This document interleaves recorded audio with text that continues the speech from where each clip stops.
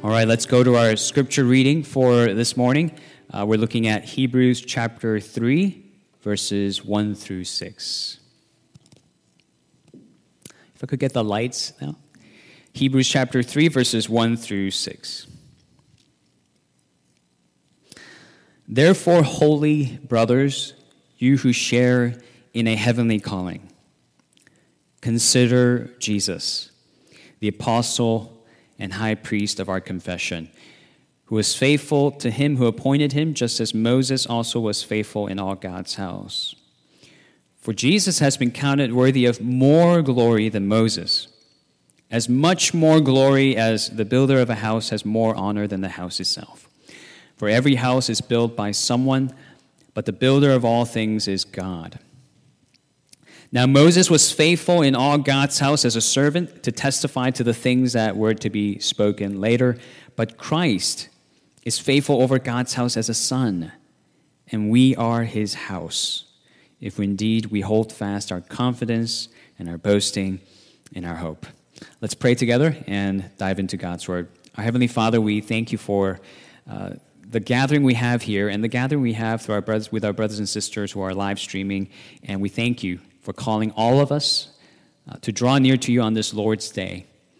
Would you speak to us through your word, convict us through your word, feed us our daily bread, the spiritual bread that we need to feed upon. We pray in Jesus' name. Amen. So I'm teaching Owen, our 7-year-old, basketball. That's one of my new summer projects this year.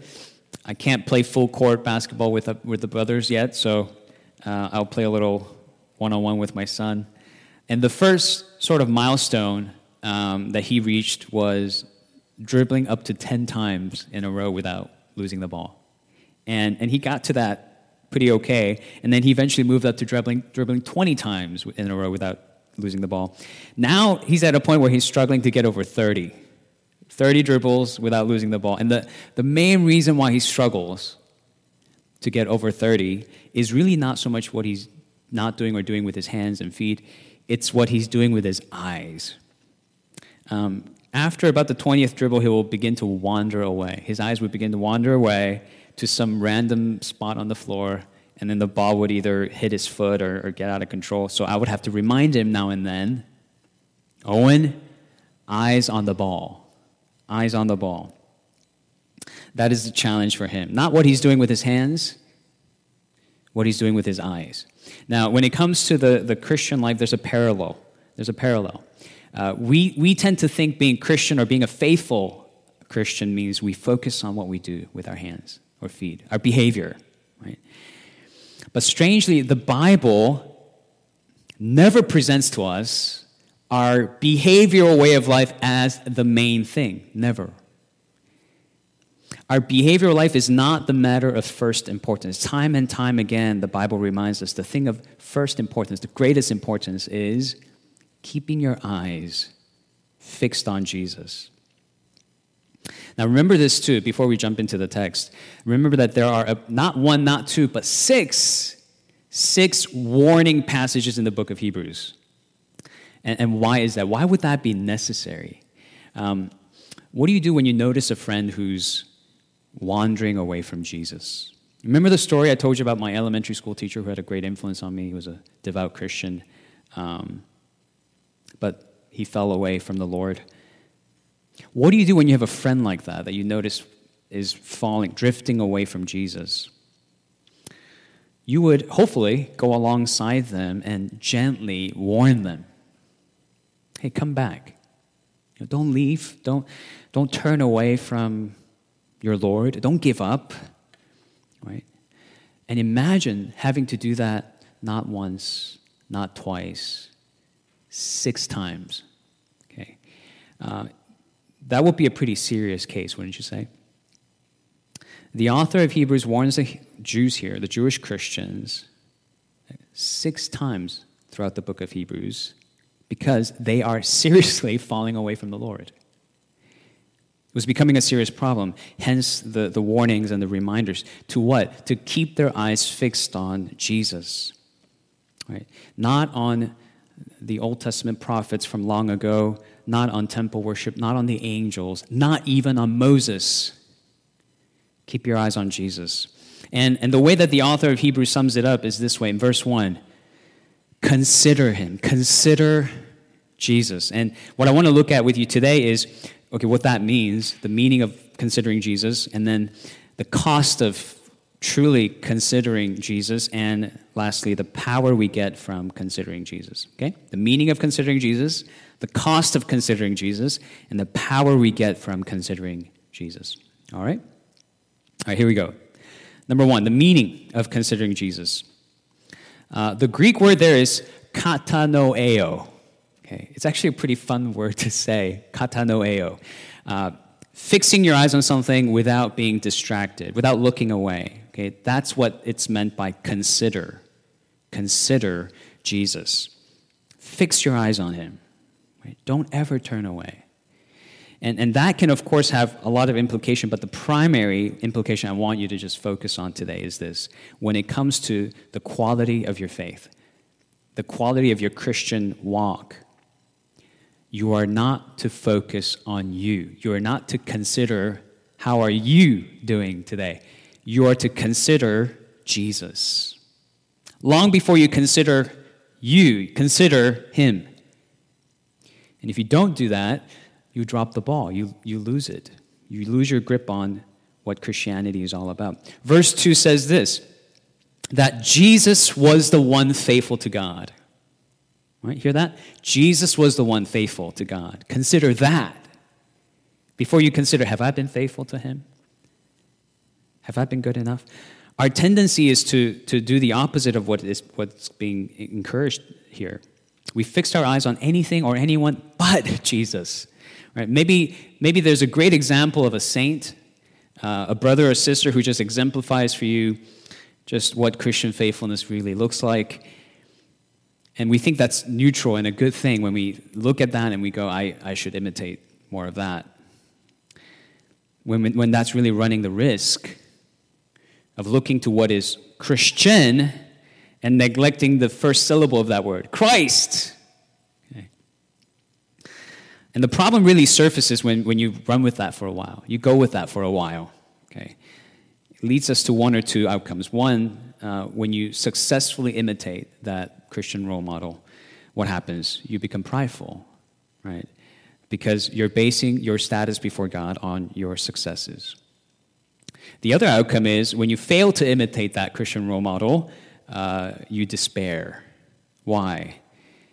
Because you're basing your status before God on your failures. What does I'm good enough and I'm such a failure have in common? What do those things have in common? They both come from a place of complete, total self-preoccupation. It's thinking it's all about how I'm doing. It's self-centeredness that bases your entire identity on your successes, and it's also self-centeredness that bases your entire identity on your failures. What does it mean to consider Jesus then?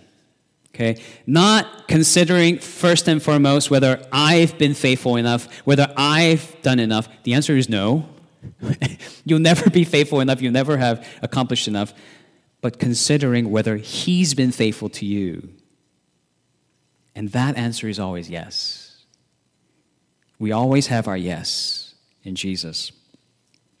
You know, this is a challenge for us because we live in a culture that promises the faithful outcomes of meritocracy. Meritocracy, where it's this idea where if you have ability plus effort, right, and you stick to that equation long enough, you'll be successful. Ability, effort. But what studies are actually showing is that that promise isn't true at all. There was this article from a few years ago in The Atlantic titled "The False Promise of Meritocracy."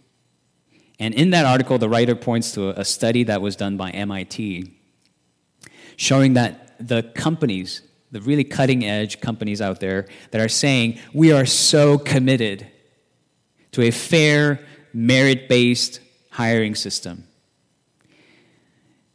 What they found is that those very companies show actually less merit-based outcomes. Right? Turns out the ability and effort equation, they don't pan out. Right? The people upstairs quote-unquote upstairs, they do not evaluate people fairly based on their merits because all kinds of subjectivity and biases come into play. So in conclusion, the writer says, quote, Americans believe this righteousness or rightness of meritocratic ideals, but that belief, research shows that that belief hasn't gotten us there, at least not yet. Meaning, if you center your life around this idea, right, ability plus effort, I'll be successful. If you center your life around that, you will not get the payoff that you've been expecting. And I hope this is not us, because the author of Hebrews has been telling us that 2,000 years before that Atlantic article, before that MIT study. Okay. If you center your life on anything other than Christ, you will end up bankrupt. Okay. If you're not fixing your eyes on Jesus, but on some other merit-based system that evaluates how well you're doing or how poorly you're doing, and tells you it's all about your ability plus your efforts, right, you'll come out bankrupt. So, right, what are we to do? Katanoeo Jesus, consider Jesus. His promise is actually true. He is actually faithful.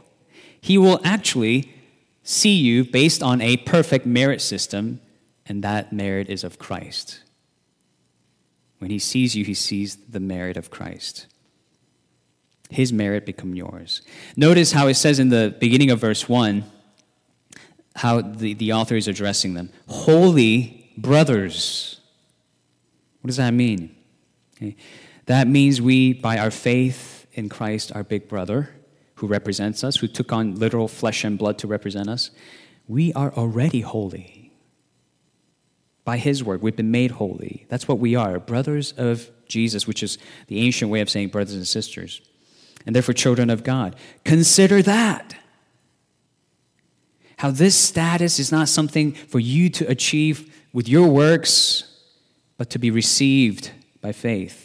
Not to be achieved, but to be received. That's the good news of Jesus Christ. That's what considering Jesus means, primarily, considering this gospel. Receiving him, resting in him alone, right? That's what we've all stated that in our membership vows. That's what we are, people who are receiving Christ, resting in him alone for our salvation. That's what considering him really, truly means. It doesn't mean simply, yes, I think about him now and then. Yes, with my lips I acknowledge Jesus as my Lord and Savior. But you look to him and his merit alone in evaluating your value and your identity, not to your performance, not to your grades, not to your career path, not to your relationships, Christ alone. That's what considering him means. Okay, this comes at a cost. If you really want to truly consider Jesus and not have, once in a while quiet times where you give him a little thought, but truly base your life and your value on Christ and consider him that way, you have to pay a price. There's a cost of fixing your eyes on Jesus this way. One of the reasons why Hebrews is such a difficult book is because the author can pack a lot in one verse, and it can take a while to unpack everything, and verse 1 is that kind of a verse today. Okay, you have to unpack more. It says here, therefore, holy brothers, you who share in a heavenly calling, consider Jesus, the apostle and high priest of our confession. Now, what is this heavenly calling referring to? That we share in this heavenly calling. It's a calling to enter into their heavenly home. And the word share in is referring to this concept of inheritance that the Jews were very familiar with. They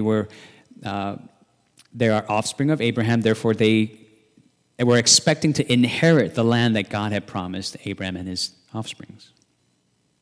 But notice here, right, this is fascinating. God doesn't say, you who share in the land of Canaan. It says, you who share in this heavenly calling. Heavenly calling. And he doubles down on this later on in Hebrews chapter 11, where he says, your forefathers, including Abraham, your forefathers desired a better country that is a heavenly one.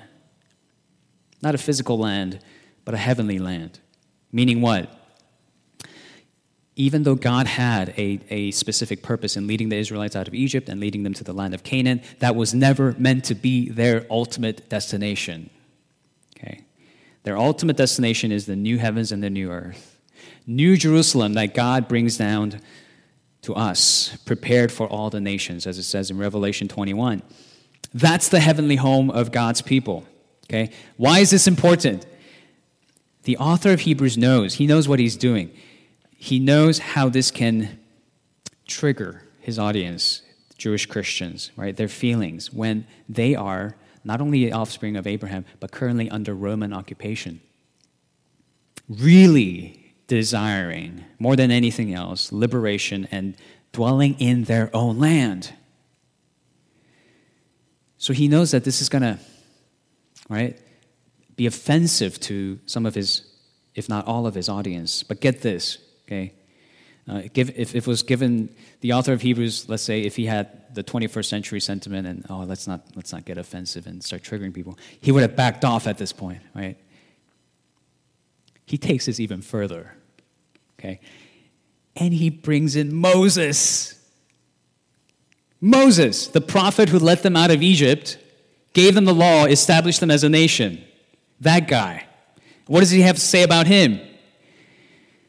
He's not the GOAT. He's not the greatest of all time. There's one who is greater. Verse 3. For Jesus has been counted worthy of more glory than Moses, as much more glory as the builder of a house has more honor than the house itself. He's doubling down on the offense he's giving to the Jews. Don't you dare begin to compare Jesus to Moses and elevate or even put them on an equal footing.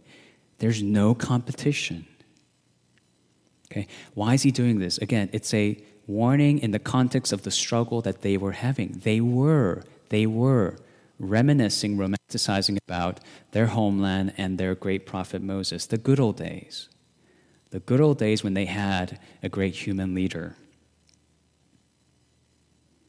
And the author of Hebrews is saying, you want to consider Jesus? You got to abandon that. The thing that you're feeling most secure right now about, the thing that's giving you the most comfort that is in Christ, you need to abandon that. Abandon that security. Fixing your eyes on Jesus, considering him, means identifying what else you've been fixing your eyes on. And beginning to recognize their weakness, their inability to truly save you, and seeing Jesus as the superior Savior, the one and only Savior, not adding him to a list of saviors, writing the name of Christ in big giant red letters all over the page. That's considering Jesus. Remember the analogy that Jesus gave about how new wine should not go into old wineskin, and you don't patch an unshrunk cloth on an old garment. Okay, what was the meaning of that? It meant this, that you cannot take Jesus and patch him onto your current way of life. You can't just invite Jesus into your life and expect him to keep everything the same. It's as if he never entered your life. I think one good example of this is, the whole Marie Kondo thing, where, right, as soon as she enters your home, what starts happening? Right, you start throwing out a bunch of stuff, right? And if that doesn't happen, it's as if, she's never really been to your place. If Jesus has really been to your life, your heart, he doesn't sit still with you with your pre-existing priorities and goals and ambitions. He starts throwing them out. That's the cost. That's the cost of truly considering Jesus. You get completely reoriented and rewired to focus on his kingdom, his priorities, his goals, his preoccupations, not yours. It's going from, Lord, here's what I want. If you grant me this, I'll serve you. To, Lord, you're what I want. And if it is your will, I'll go. If it's not, I'll stay. Give me your heart, your desire, your wisdom, so I would obey you and follow after you every step that I take. That's considering Jesus. It comes at a cost. I know you've heard this before, right? If you grew up in this, you've heard this before. But I wonder if you connected these dots, okay? This is what truly considering Jesus looks like in your everyday life. Apart from you abandoning, forgoing your former securities, comforts, foundations, identity markers, and merit systems, you will drift away from the Lord. If you're not katanoeo, considering Jesus this way, you will fall away. The reason why pastors say, read your Bible, pray, go to community group, join our Bible study, this and that. It is not so you would check off a religious to-do list or please your spiritual leaders or anything like that. It's really so that you would consider Jesus better. You would acquire God's script for your life more than the script you're getting from the other merit systems. The cost of truly considering Jesus is denying that other thing, which, if you've identified yourself with long enough, will feel like you're denying yourself. That's why this is painful sometimes. Denying yourself, carrying your cross, following Jesus, that's the cost of following, and that's the cost of considering him truly. Nothing was more foundational to the Jewish people than their land and Moses. And yet, here they are, being reminded, right, of that theme in this book of Hebrews. Jesus is still better. Jesus is still better. Keep your eyes on Jesus. Turn your eyes upon Jesus. Okay, like the song says, and then the things of this world, the things that you prioritized for so long and held on to as if they can give you true peace and joy and identity and security in this life, those things will grow strangely dim in the light of his glory and grace. There's a cost. And there's also this power that enables you to continue living and following after him. That's the last point. The power we get from considering Jesus. And it is this: when you consider Jesus this way, your house becomes impenetrable. Your house becomes a house that's built on a rock. Take a look at verse 6. But Christ is faithful over God's house as a son, and we are his house. Okay, listen to that. Christ is faithful over what? God's house.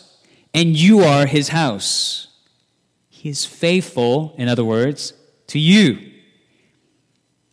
If indeed we hold fast our confidence and our boasting in our hope, if we're trusting in him by faith. See, what you will ultimately find as you fix your eyes on Jesus is that he is fixing his eyes on you to build you up as the house of God, to be the very dwelling place of God. Meaning he's shaping you in such a way that even God in his divine perfection would not change a thing when he enters into your life, when he sees you. And you're going, wait, do you even know, Pastor, what's in my heart? Okay. Like what was in my heart last night? And the pastor would then say, what? What would the pastor say? There you go again, considering you. You're considering you. Consider Jesus who clothes you, covers you with his righteousness. Consider him. Stop considering yourself. Consider your Lord who dwells inside you, who sanctifies you, who purifies you, who cleanses you, who covers you entirely with his righteousness. This is, by the way, the reason why the author identifies Jesus as the apostle and the high priest. Okay, that's not just throwing a few cool nicknames at Jesus. Let's just call him a few extra cool things. No, that's not what it is. The word apostle means sent one. Okay, the one who speaks for God to man, brings a message from God to man. High priest is someone who speaks to God for man, right? So opposite directions. The author is saying Jesus is both.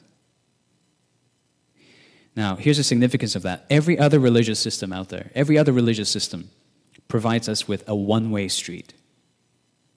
It's a one-way street. God goes halfway, you meet him the other half. Okay? It's like God is Morpheus. It's like red pill, blue pill. And then you're Neo.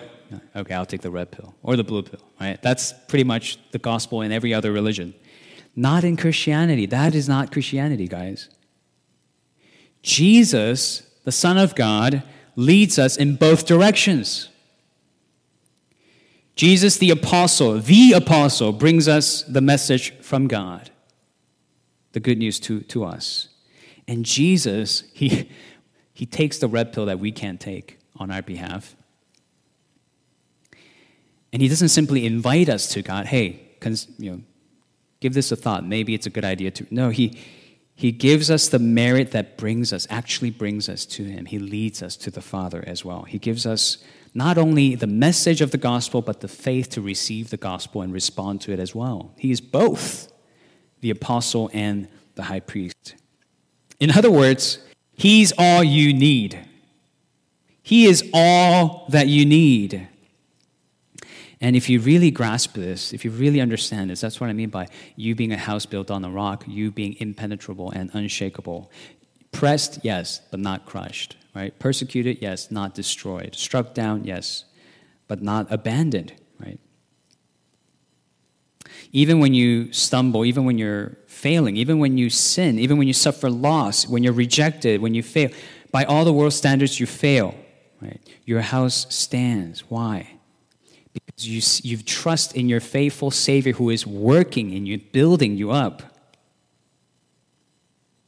He is the builder of the house, and you are that house. And none of this world can undo what he's doing in you. Why? Because he overcame the world. None of this can undo what he's doing in you. He is bringing you to completion. He is making you the house of God. And in fact, all that you suffer in this life will only contribute and add to, not subtract from, but add to your completion. I think C.S. Lewis has the perfect excerpt and illustration that I think captures this. So let me read the excerpt for you. Imagine yourself as a living house. God comes in to rebuild that house. At first, perhaps you can understand what he is doing. He's getting the drains right and stopping the leaks in the roof and so on. You knew that those jobs needed doing, and so you're not surprised. But presently, he starts knocking the house about in a way that hurts abominably and does not seem to make any sense. What on earth is he up to? The explanation is that he is building quite a different house from the one you thought of. Throwing out a new wing here, putting on an extra floor there, running up towers, making courtyards. You thought you were being made into a decent little cottage, but he is building a palace. He intends to come and live in it himself. God is working in you in this way, not fixing the little things and help you get along with your pre-existing agendas, but to completely renovate you, turn you into the very house of God. And everything that's happening in your life, everything that's not happening in your life is for this purpose, and you would know that this is the purpose when you consider Jesus. When you fix your eyes upon Jesus, and that's the power that enables you to live through things, everything in your life. This is the power you need to live through a global pandemic. This is the power you need to live through civil unrest. Not counting on these things eventually will be over, right? We'll go back to normal. That is not hopefulness. Our hope is this. Our power is this. Whatever is happening around us, God is using to build me up as his house. That's our hope. And therefore, we are not hoping in normalcy. What is that anyway? Okay.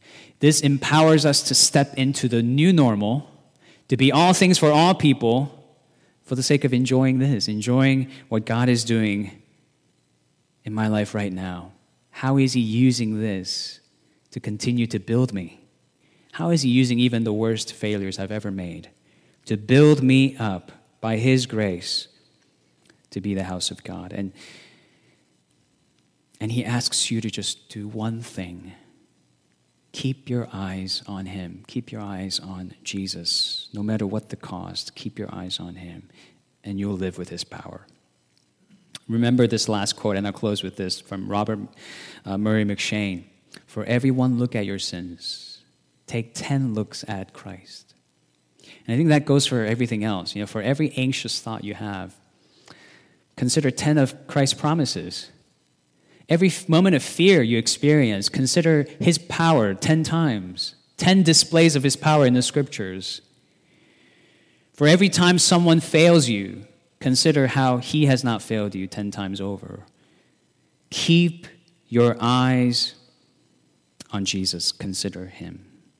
Let's pray. Our Heavenly Father, we thank you for your Son, the Apostle and the High Priest. Help us to look to him and not merely give him a passing thought, but put him at the very center of all of our attention with our heart, soul, mind, and strength. Make our lives all about him, even at the cost of, Lord, abandoning and moving away from the previous things that we have built our life upon, built our identity upon. Before the storm hits, and we learn this the hard way, God, would you be merciful to us so that we would shift now our focus to you and start building our house upon the rock. And really, it's really seeing the work you're doing. It's the building work you're doing and resting in that. And that is our work, is to believe and to trust. And from that trust, to obey and follow. Would you work this in us through the power of your Holy Spirit? We pray in Jesus' name. Amen.